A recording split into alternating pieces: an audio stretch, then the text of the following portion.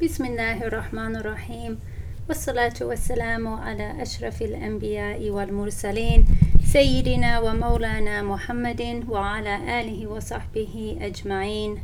Assalamu alaikum wa rahmatullahi wa barakatuh.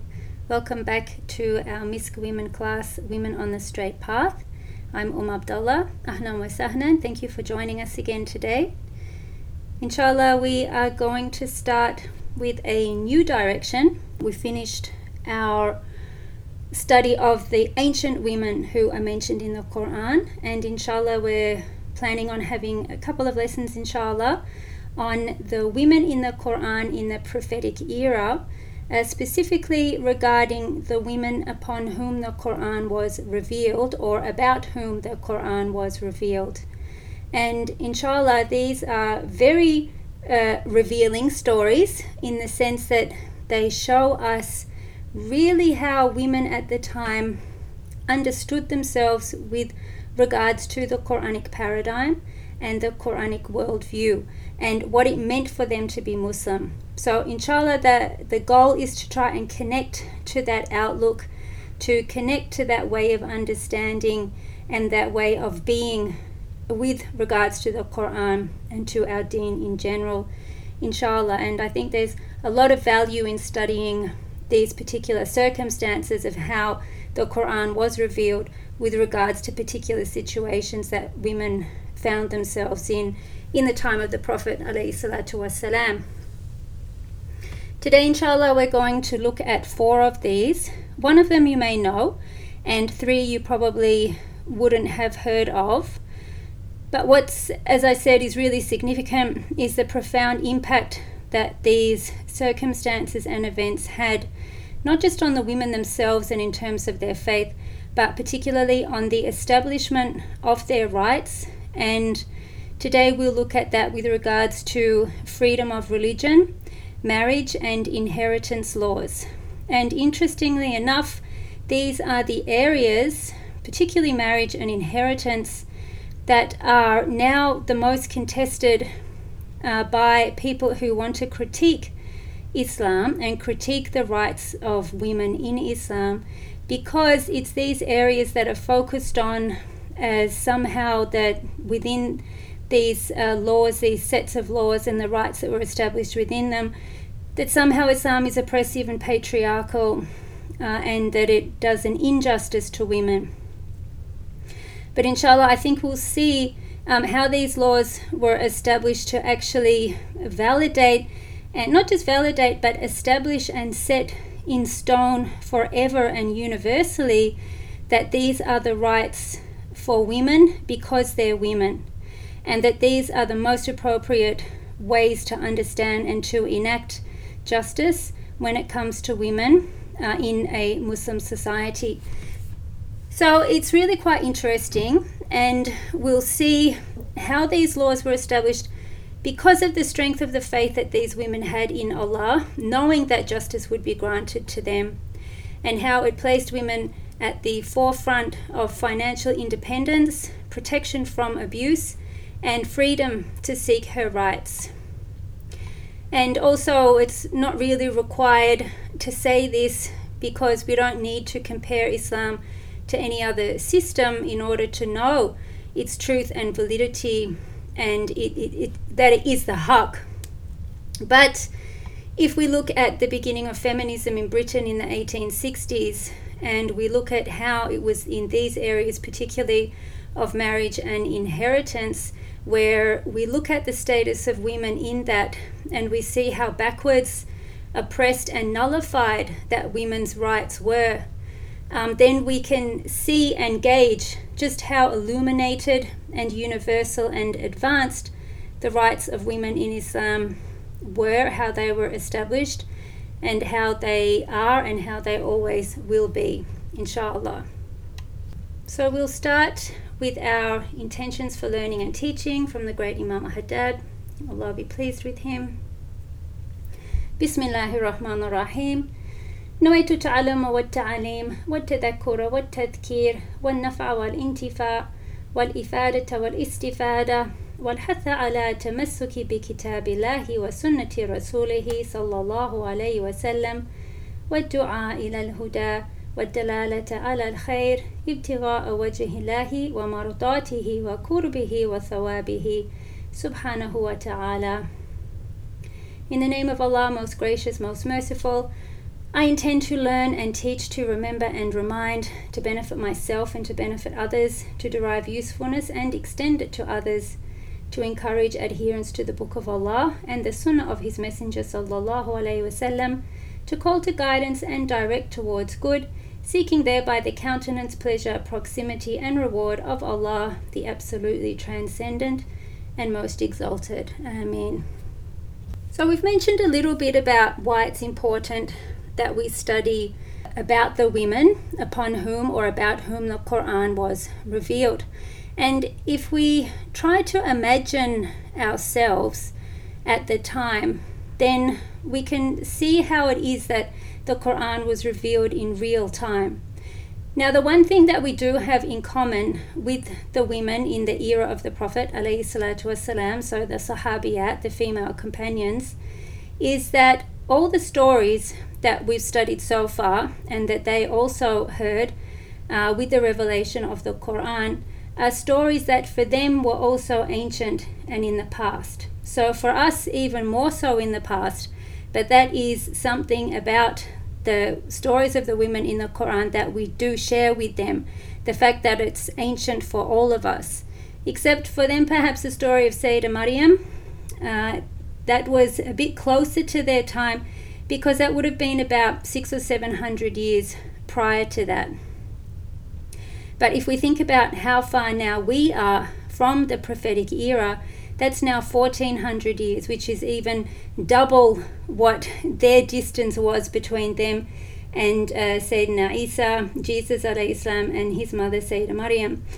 So there's quite a lot of time that has elapsed, but nonetheless, the stories of the ancient times were ancient for them just as they are for us. But what we can do, inshallah, to try and put ourselves in the right frame of mind and to try and develop for ourselves the correct Quranic perspective and worldview is to think, how would it have been if we were there when the Quran was revealed? So if we imagine that it took 13 years for the Prophet ﷺ to establish faith and for people to really understand what Islam was and to turn away from their polytheism, their worshipping of false idols and false gods, and to turn to the Quran, then we can also see how it was the basis that they had, the basis that when they did go to him and seek their rights for the certain issues that they were facing, this happened in Medina. So this happened after the Hijrah, after the migration, and after faith had already been well and truly established. And that particular worldview that those women had, or view of the Quran, based on that strength of their faith, is really the worldview that we need to strive ourselves to develop and cultivate and to be bonded to. Because the Quranic reality as it was lived then is also the Quranic reality that we have now. It's just that we're not connected to it. So whilst they of course had the blessing of being in the real Madrasa an-Nabawiyah, the real prophetic school, that prophetic school has never stopped. It's just that it has also gone through the passing of time. And so they were the faith community that lived the Quran and experienced it in real time. But the real time of the Quran is never ending because it's always relevant, it's always universal, it's always applicable, and it's always living. And so we are the faith community now that needs to bond to it the way that that original faith community bonded to it at the beginning. So inshallah, these stories will really help us formulate and mold and direct our orientation, or what's called tawajjuh, so the way that we orientate ourselves to Allah through the Quran. And they show how people responded to the divine call and the divine address. And just imagine that you had a problem or an issue or question and you turn to the Quran and you know that the answer to that issue will be in the Quran. And that's the mindset that we need to establish for ourselves in order to re-establish our true faith, our true orientation, and our sidq, our truthfulness, and our ikhlas, our sincerity as Muslims. Inshallah. The first of our 4 women that we're going to look at today this is the one you may have heard of. Her name is Khawla bint Tha'laba. And she was a very well-known Sahabiya at the time, and she had a particular, about 4 verses actually revealed about the situation that she was facing. So Khawla bint Tha'laba was the wife of Aus ibn as-Samit, who was the brother of Ubadah bin Samit, and they were of the 12 of the original group who made the pledge of allegiance to the Prophet ﷺ at the second pledge of Aqaba. So it was after that, when he knew that he had the commitment and the protection of the tribes of Medina, that the order for him, the divine order for him to migrate, was issued, and he went there into their protection. So Khawla's husband and her brother and the people of Medina, they are very much the original Ansar, those, the helpers of Medina, those to whom the Muslims of Mecca migrated to. So very, very core people here. Okay.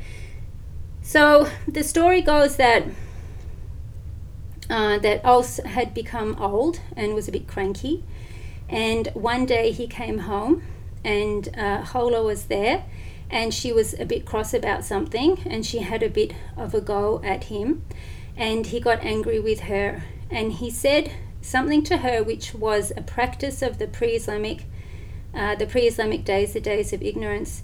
And he said to her, "You are to me like the back of my mother," which meant that you are haram for me. And this particular practice was called dhihar, and it was a way for a man to separate from his wife and to give up his responsibility towards her and her children.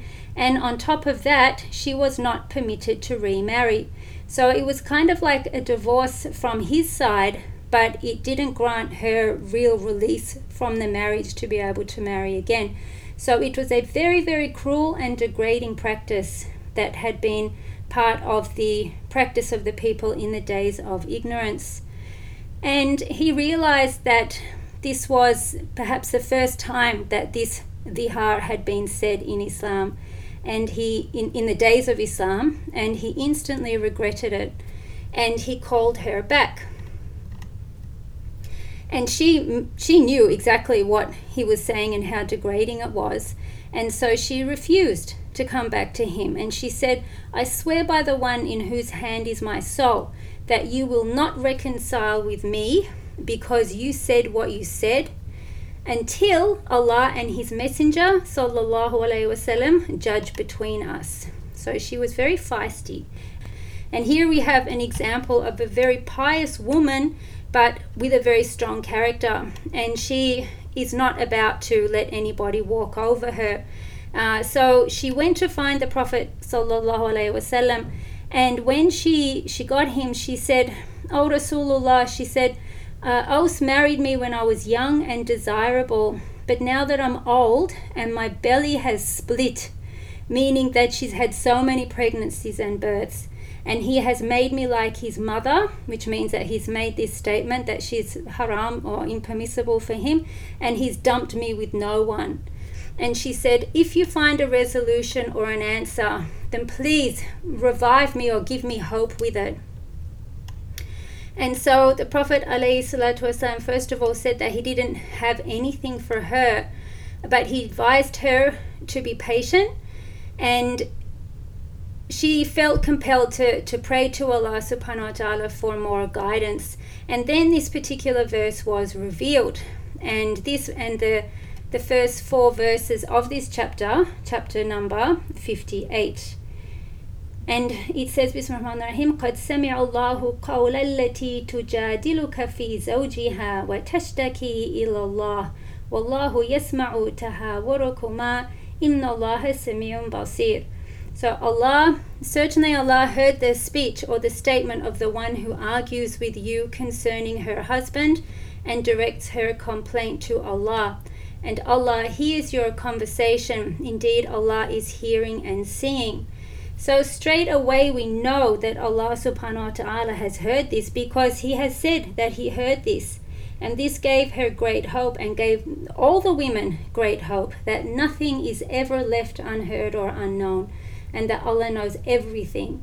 And this is the clearest statement which expresses that and confirms that. And then we'll just read the translation of the next verses about this issue. It says, those who pronounce dhihar, this particular statement, among you to separate from their wives, they are not their mothers. So their wives are not your mother. You can't say that. It says their mothers are none but those who gave birth to them. And indeed they are saying an objectionable statement and a falsehood. But indeed Allah is pardoning and forgiving. And those who pronounce dhihar from their wives and then wish to go back on what they said, then there must be the freeing of a slave before they touch one another. That is what you are admonished thereby, and Allah is acquainted with what you do. And he who does not find a slave, then he must fast for 2 months consecutively before they touch one another. And he who is unable, then he must feed 60 poor persons. That is for you to believe completely in Allah and His Messenger, and those are the limits set by Allah. And for the disbelievers is a painful punishment.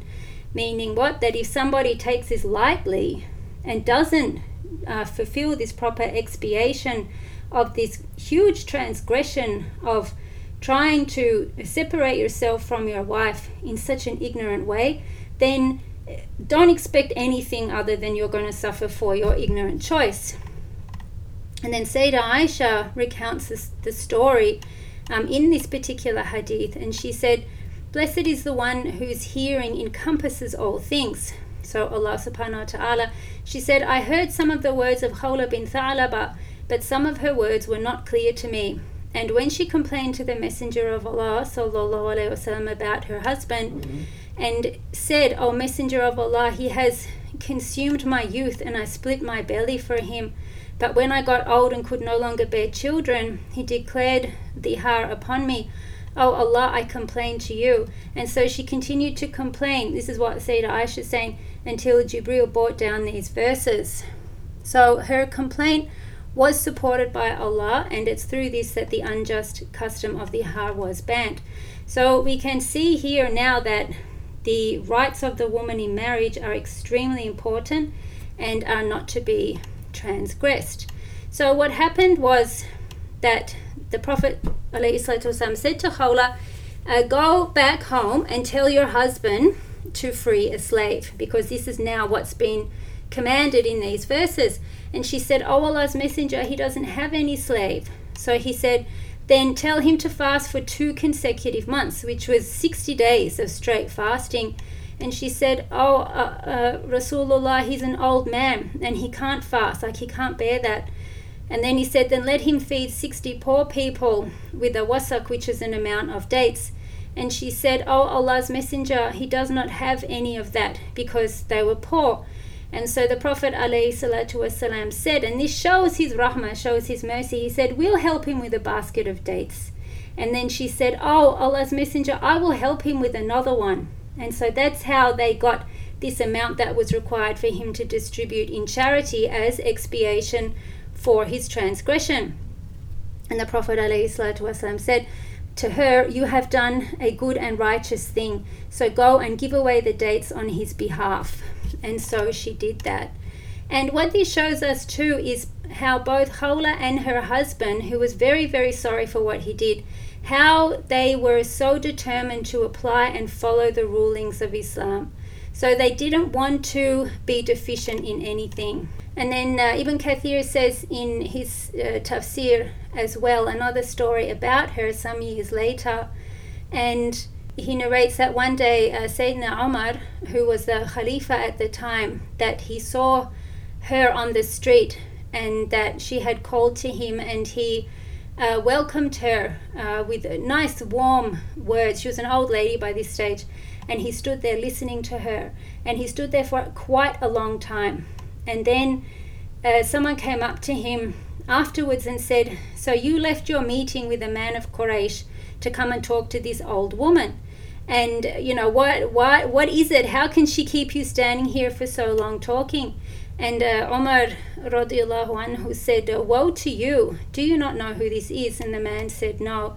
And Umar said, this is a woman whose complaint Allah listened to from above the 7 heavens. This is Khawla bin Tha'laba. By Allah, if she did not leave me until nightfall, I would not tell her to leave until she got what she came for, unless the time for prayer came, in which case I would pray and then come back to her until she got what she came for. So this also shows the respect that Sayyidina Umar had for her and for her status and her rank as being the one whom Allah had heard, although Allah hears everything, but then mentioned and solved her problem. So this is a really beautiful story which shows us that a woman seeking her rights is something that is encouraged and something that should be acted upon, and that women should seek to know what is required of them and also what is required of those around them to make sure that a proper justice is maintained and acted upon, inshallah. The next one is a Sahabiya called Qubaysha bint Ma'an ibn Asim. So Qubaysha, the daughter of Ma'an, who was the son of Asim. And I'm sure you haven't heard of her. I don't think many people have.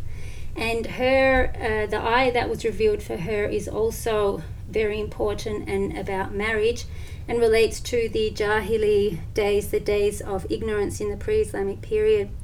So there was a particular practice that the pre-Islamic Arabs had, and that was when a man passed away and his wife was left. So she was left as a widow.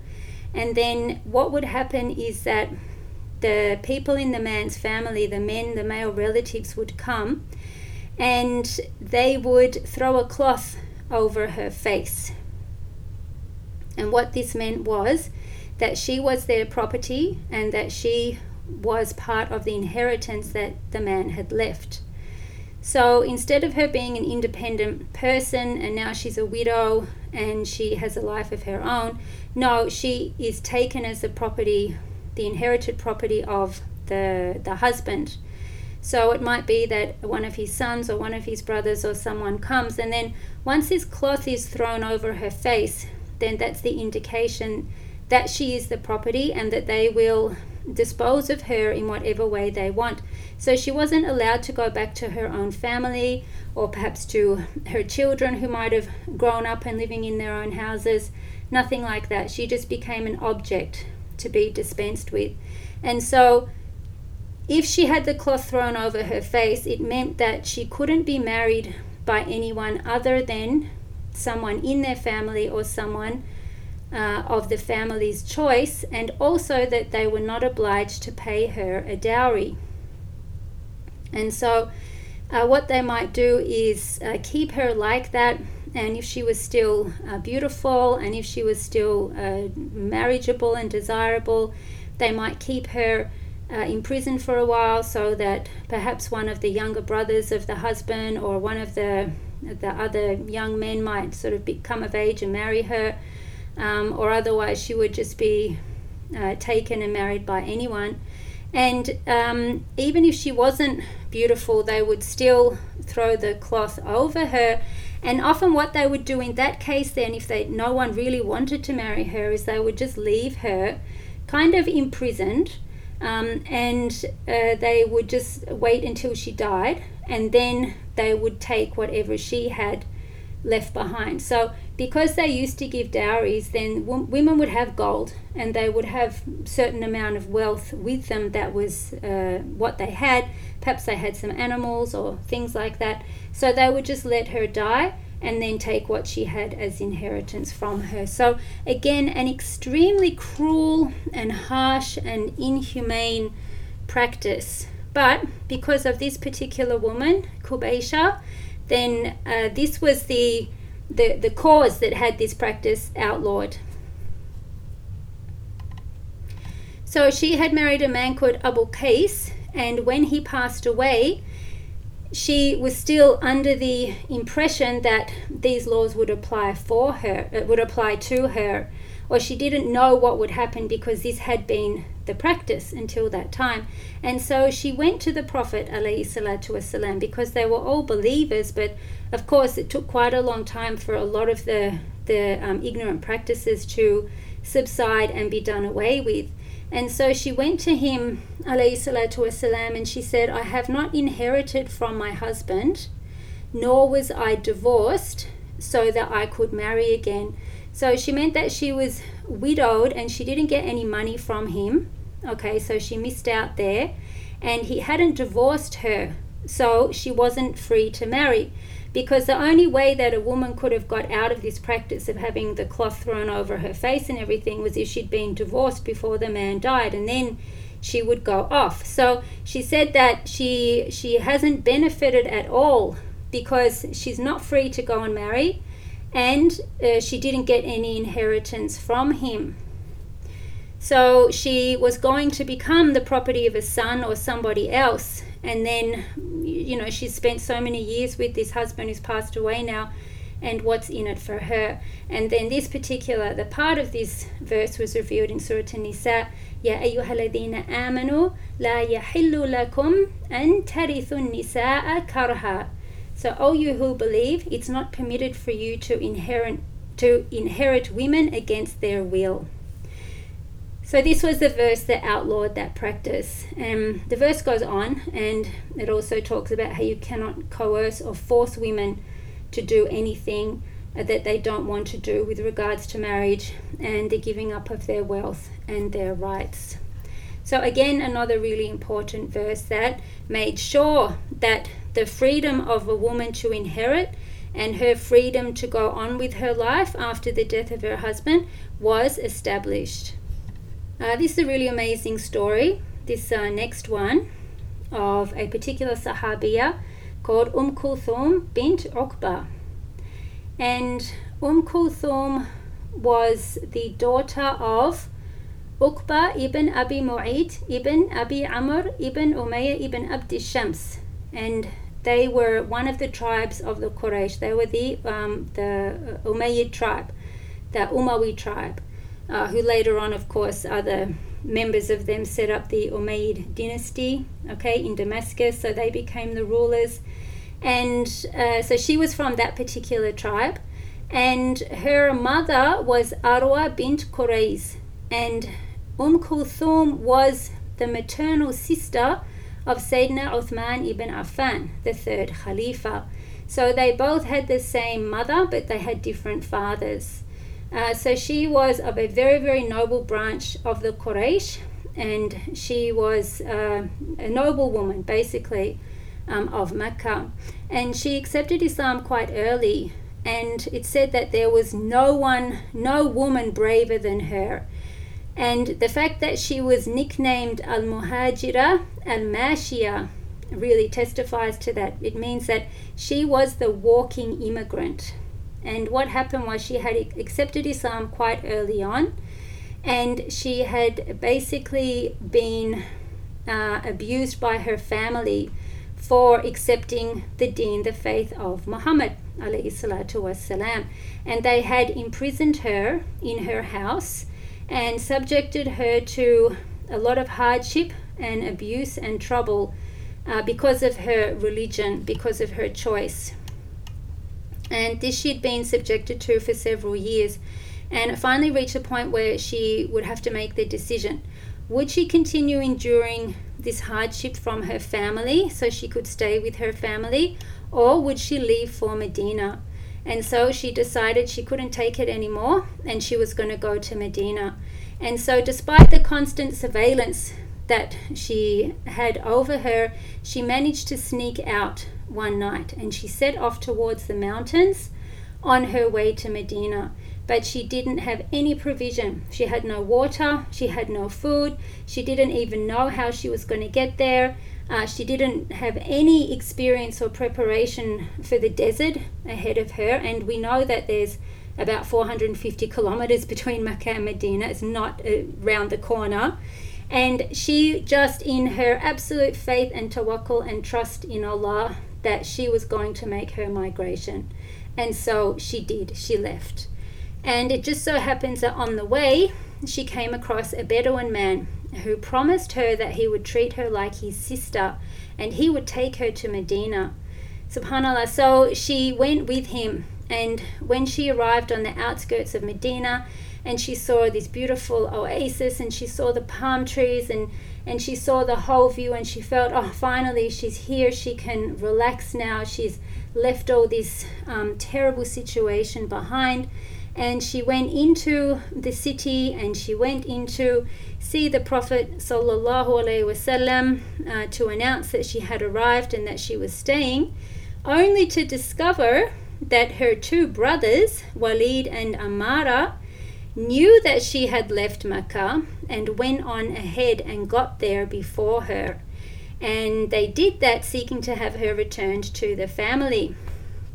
So she met them in the presence of the Prophet ﷺ, and the brothers demanded that he return her to them under the conditions of the Treaty of Hudaybiyah. So there had been a treaty made between the Muslims and the people of Mecca, which is a whole other story. You might be familiar with it, but I won't go into it now. And one of the conditions of that treaty was that no prisoners or captives would be held, that if they caught anyone from either side, they were both obliged under this treaty to return them back to their people. So they said to the Prophet ﷺ, you have to return our sister to us, because these are the conditions of the treaty that we're all subject to at the moment. And so she began to plead, and she said, "O Rasulullah, the state of a woman is weak, and if you return me, they will torment me because of my deen, because of my faith, and I cannot bear it with any patience." And the Prophet ﷺ heard her, and the verse was revealed for her and for others like her. And this is in, I didn't put the name of the surah, Al-Mumtahina. It's verse number 10 in Al-Mumtahina, and it says, يا أيها الذين آمنوا إذا جاءكم المؤمنات مهاجرات فامتحنوهن الله أعلم بإيمانهم فإن علمتموهن مؤمنات فلا ترجعوهن إلى الكفار لا هن حل لهم ولا هم يحلون لهن. So, O you who believe, when believing women come to you immigrating, test them. And so we'll mention what that is in a moment. Allah is aware of their faith, and if you find them to be faithful, do not send them back to the unbelievers. They are not lawful for them, nor are they lawful for them. Okay, so the women are not lawful now to be married to the polytheistic non-believers, and the polytheistic non-believers are not lawful for the women to marry. So the Prophet ﷺ said to the brothers that this verse now has annulled that part of the treaty regarding women. Okay, so if these women come to him stating their belief, then they cannot be returned back to the polytheists. So that part of the treaty was annulled. And he said, this is the state for women who've migrated for the sake of their religion, for the sake of Allah, so leave. And he told them to go. Then when it comes to this part about test them, then what that means is that whenever women came claiming to migrate for the sake of Allah, then the Prophet ﷺ would ask them to see, is that really what they're migrating for? And so there is some discussion in the tafsir about what that questioning consisted of. So some say the Prophet ﷺ just asked them to say the shahada, just asked them to say ashhadu an la ilaha illallah wa ashhadu anna Muhammadar Rasulullah. So there was that. Others said that he would ask them, are you running away from something? Like, are you running away from your husband? Or are you running to get some new land? Like maybe they've been told by someone, or they've thought for themselves, oh, I'll go to Medina and get more land and that will increase our wealth. So what he was just checking is that everything was okay with them, and that they really knew what they were doing, that there wasn't anyone behind them setting them up to do something, and that their intentions really were to migrate for the sake of Allah. He asked her, and she stated anyway about her situation, and any women who came after that would also be asked the same, to make sure that they could also be married, okay? Because if they were running away from a husband, then they were already married, so they would need to know that, and that they hadn't been divorced, so they couldn't marry again. So it wasn't just about them and their own personal circumstances, but what sort of impact that would also have on the community at large.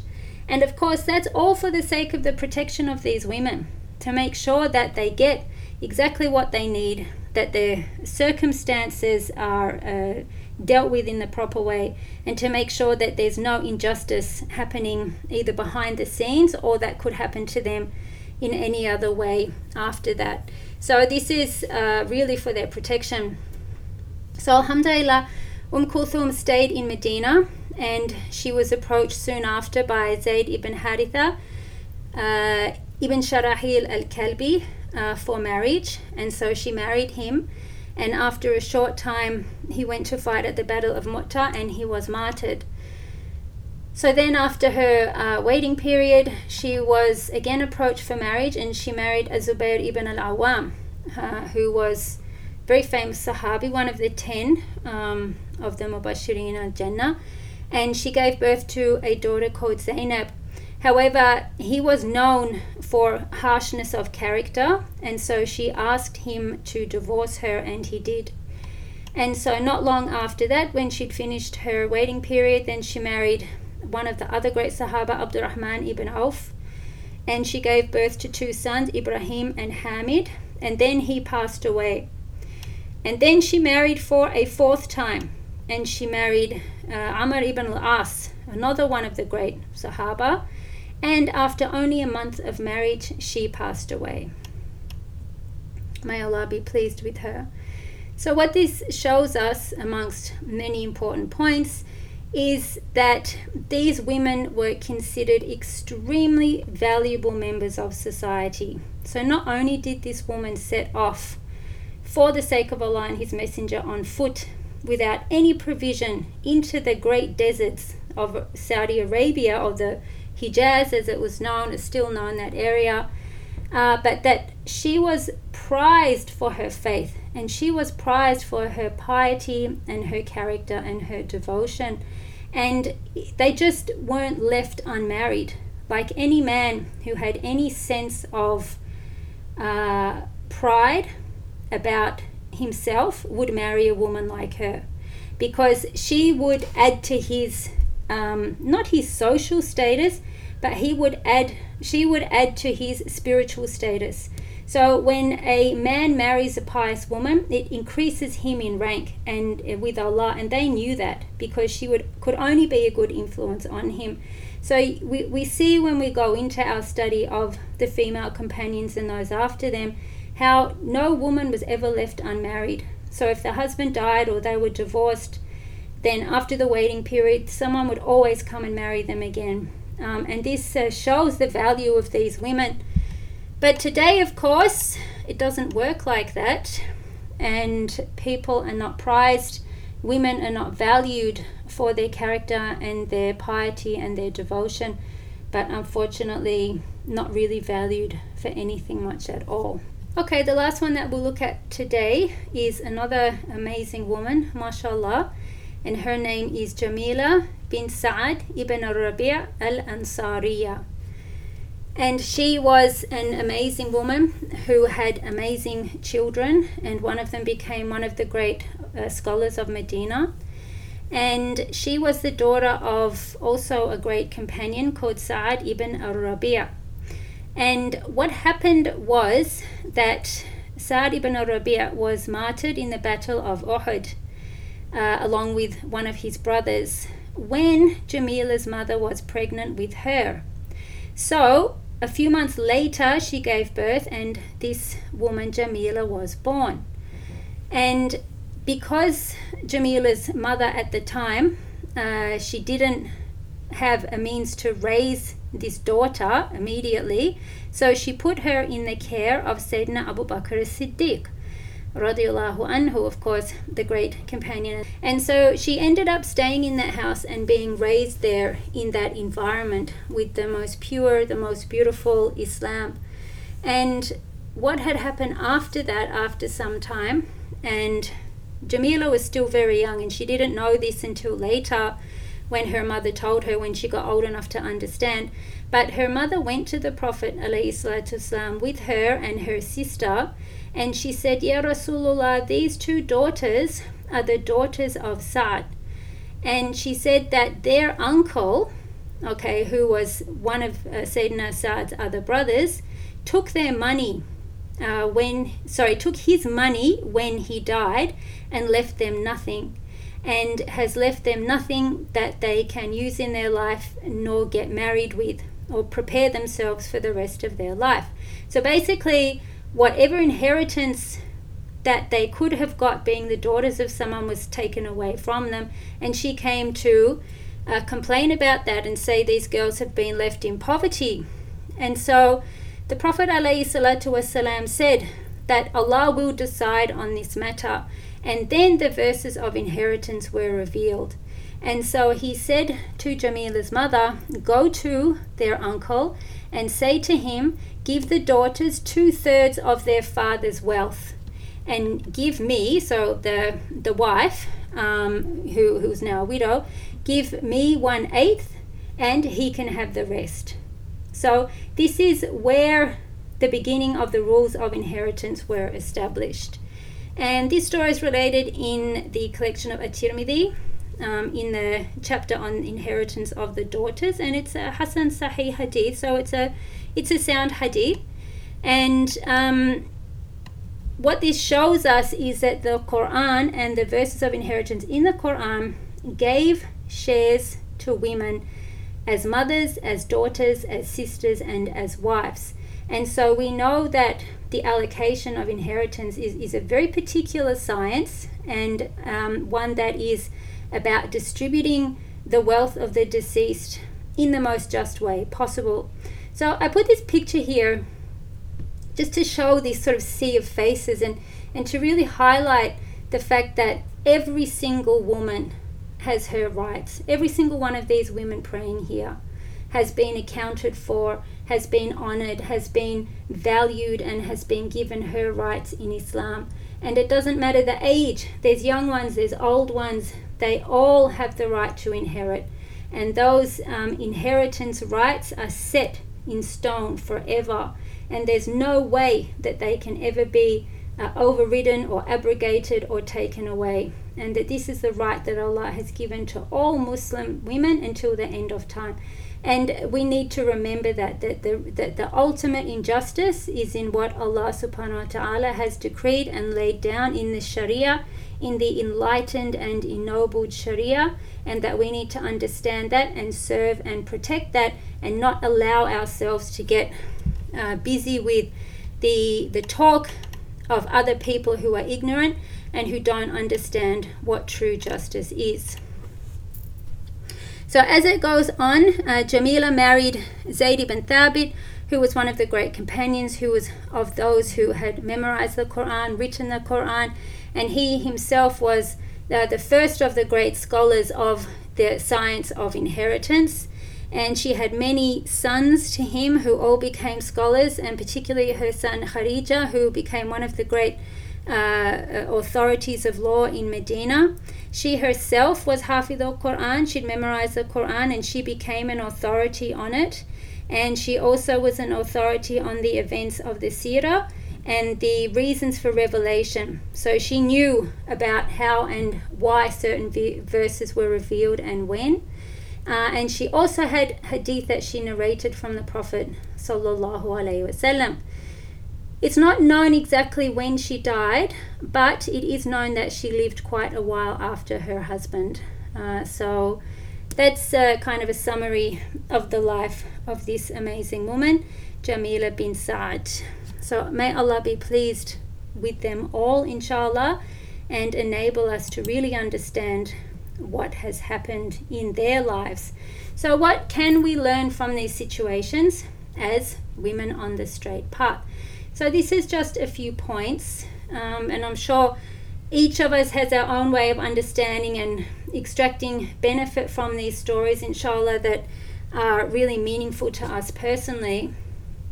But just in general, these women knew that their value had been restored to them through the advent of Islam. So they knew what it was like to live in the pre-Islamic time, and they knew, and as we saw, some of the horrific practices that were committed against them because they were women. And they knew that Islam restored their value and that the world had changed for everyone, and particularly for them. Because when it came to the rights of men, of course, changed, but not as dramatically and as significantly as the rights for women changed under Islam. So, of course, there were now things that men had to do that they didn't have to do before, but the rights that the men got didn't change the status that they had as much as it had changed the status of women. So women knew that they were a part of a really, really profound and significant and enlightened change. And they really held on to that. And as we saw from Khawla bin Tha'laba, she was extremely serious about wanting to fulfill what she had to do in order to apply and validate those rights that she had for herself. So not only did they know that they had rights, but they were also not shy to seek their well-being through their rights. So they didn't want to let these situations pass when they knew that things had changed for them. So they didn't want to waste any opportunity. And they also knew that the Prophet ﷺ was accessible to all and that he would never reject or disfavor them. And that's a part of him being Rahmatul lil Alameen, being a mercy to all the worlds, that he was just as open and welcoming and warm towards them and prepared to act for them the way that he would be for anybody, because he was a prophet. He was the final prophet of Allah. He was the embodiment of the highest state of mercy and compassion towards every single being, whether that be animate or inanimate. Trees would greet him. The date palm that was used as his mimbar, as his pulpit in the mosque, cried when he no longer leant on it after a new pulpit had been built for him. And this was heard by the people in the mosque. And this is reported by over 40 different people. So this is true. And rocks would greet him as he walked past them. They'd say, Assalamu alayka ya ayyuhan nabi. So the thing is that how could it be when people knew of who he was and his miracles that should they go to him that they would be turned away disappointed? Never. The Prophet ﷺ never disappointed anybody. And in fact, he gave so much more than what anyone would ever expect. And they knew that. So as we saw, whenever there was a problem, they went straight to him and they trusted wholeheartedly and without any doubt that the answer to their problem was in Islam, that the answer to all their problems was in him, in the Prophet ﷺ, that he would come and he would fix whatever it was that they were dealing with, because he was the Prophet of Allah, that he was the embodiment of justice. And our problem is that we don't have that same view. Like, we just don't see our faith and our religion in the way that they did. And we need to change that, okay? And we really need to try and understand and get into the same mindset, the same headspace, the same cognitive frame, the same worldview, whatever word you want to put on it, that these women had. And then we will truly see how this deen works for us and how it is there to absolutely uphold and maintain all our rights and all justice and all compassion and all mercy, not just for us as women, but for the whole of humankind until the end of time.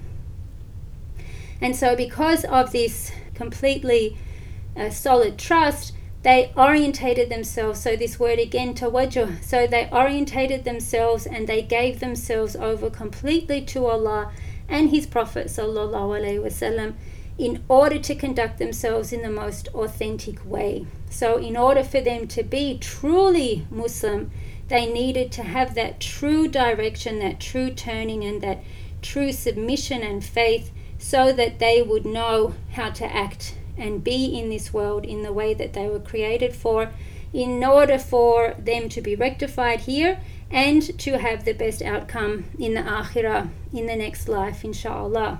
Part of our problem now, and what prevents us from attaining this type of approach and living it with sidq, with truthfulness, is that we are really afflicted with the indoctrination of other ways of seeing the world, of understanding and of being in the world. And this all comes to us in this barrage of modern secular education and society. And of course, we are a couple of hundred years post-colonization of the Muslim world, and not just politically and economically, but also intellectually.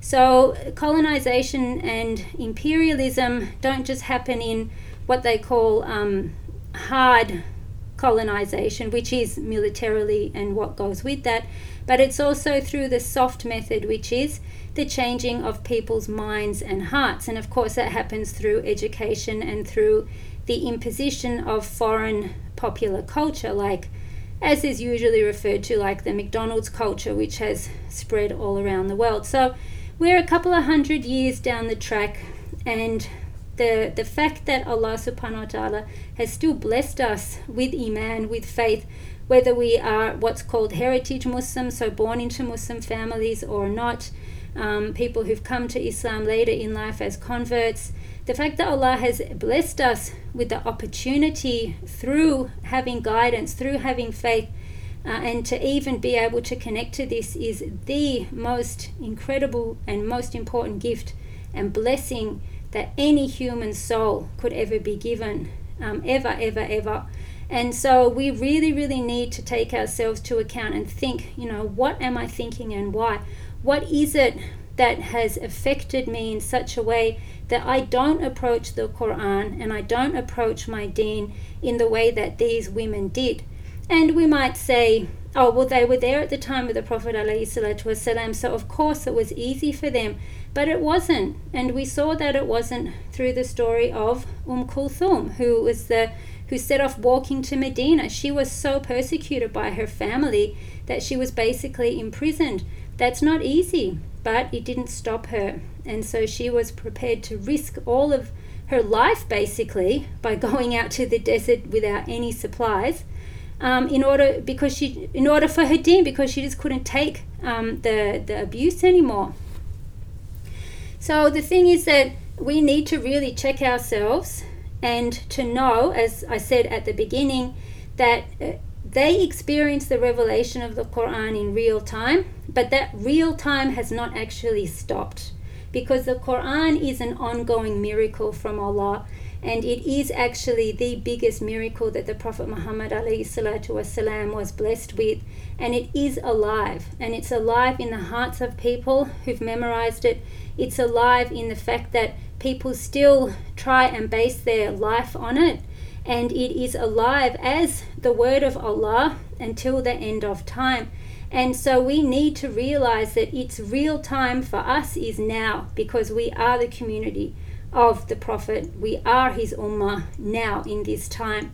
So it's our duty, responsibility, and inshallah the greatest act of shukr, of gratitude and love to Allah subhanahu wa ta'ala, that we take this Quran the way that those women did, and that we take our religion the way these women did. And the only people who are going to benefit from that are ourselves and our children and those around us, and inshallah the future generations that we can pass that on to. So we need to overcome our disconnection, our disenfranchisement, and our overwhelming intellectual laziness about can't really be bothered getting into the Quran. It's in Arabic. Oh, I don't know Arabic. Oh, well, I'll just stick it on, listen to the radio. I won't bother studying it. No, we have to really push through that, inshallah, and take this Quran. Ya Yahya, khudh al-kitaba biquwwa. Oh, Yahya, take the book with strength. Take it properly and sincerely and do the right thing by it. And we have to leave this train wreck of progressiveness and feminist discourses that have infiltrated us to the extent where we think that the answer to our issues is there, that these ideologies, which are baseless and faithless and absolutely leading to their own implosion and destruction, that somehow we're going to get some type of justice or some type of rectification through this stuff which is just built on kufr.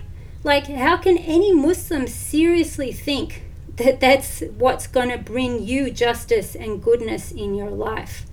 So we really need to take these blinkers off and take the steps to connect holistically to the Quran, just as these women did, regardless of how small those steps are. So inshallah, these stories help us really formulate and as I said, mold our tawajjuh, our orientation to Allah, by helping us respond to the divine call and the divine message in the best way possible, inshallah.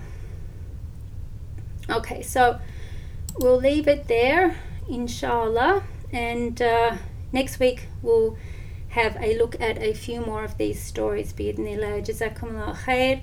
Please forgive me for any shortcomings, and inshallah I hope to catch up with you next week. And remember that we are on Instagram and Facebook and Telegram and email, miskwomen@gmail.com, for anything at all that you might want to communicate or whatever. Inshallah, ahlan wa sahlan to everybody. Jazakumullah khair. Assalamu alaikum wa rahmatullahi wa barakatuh.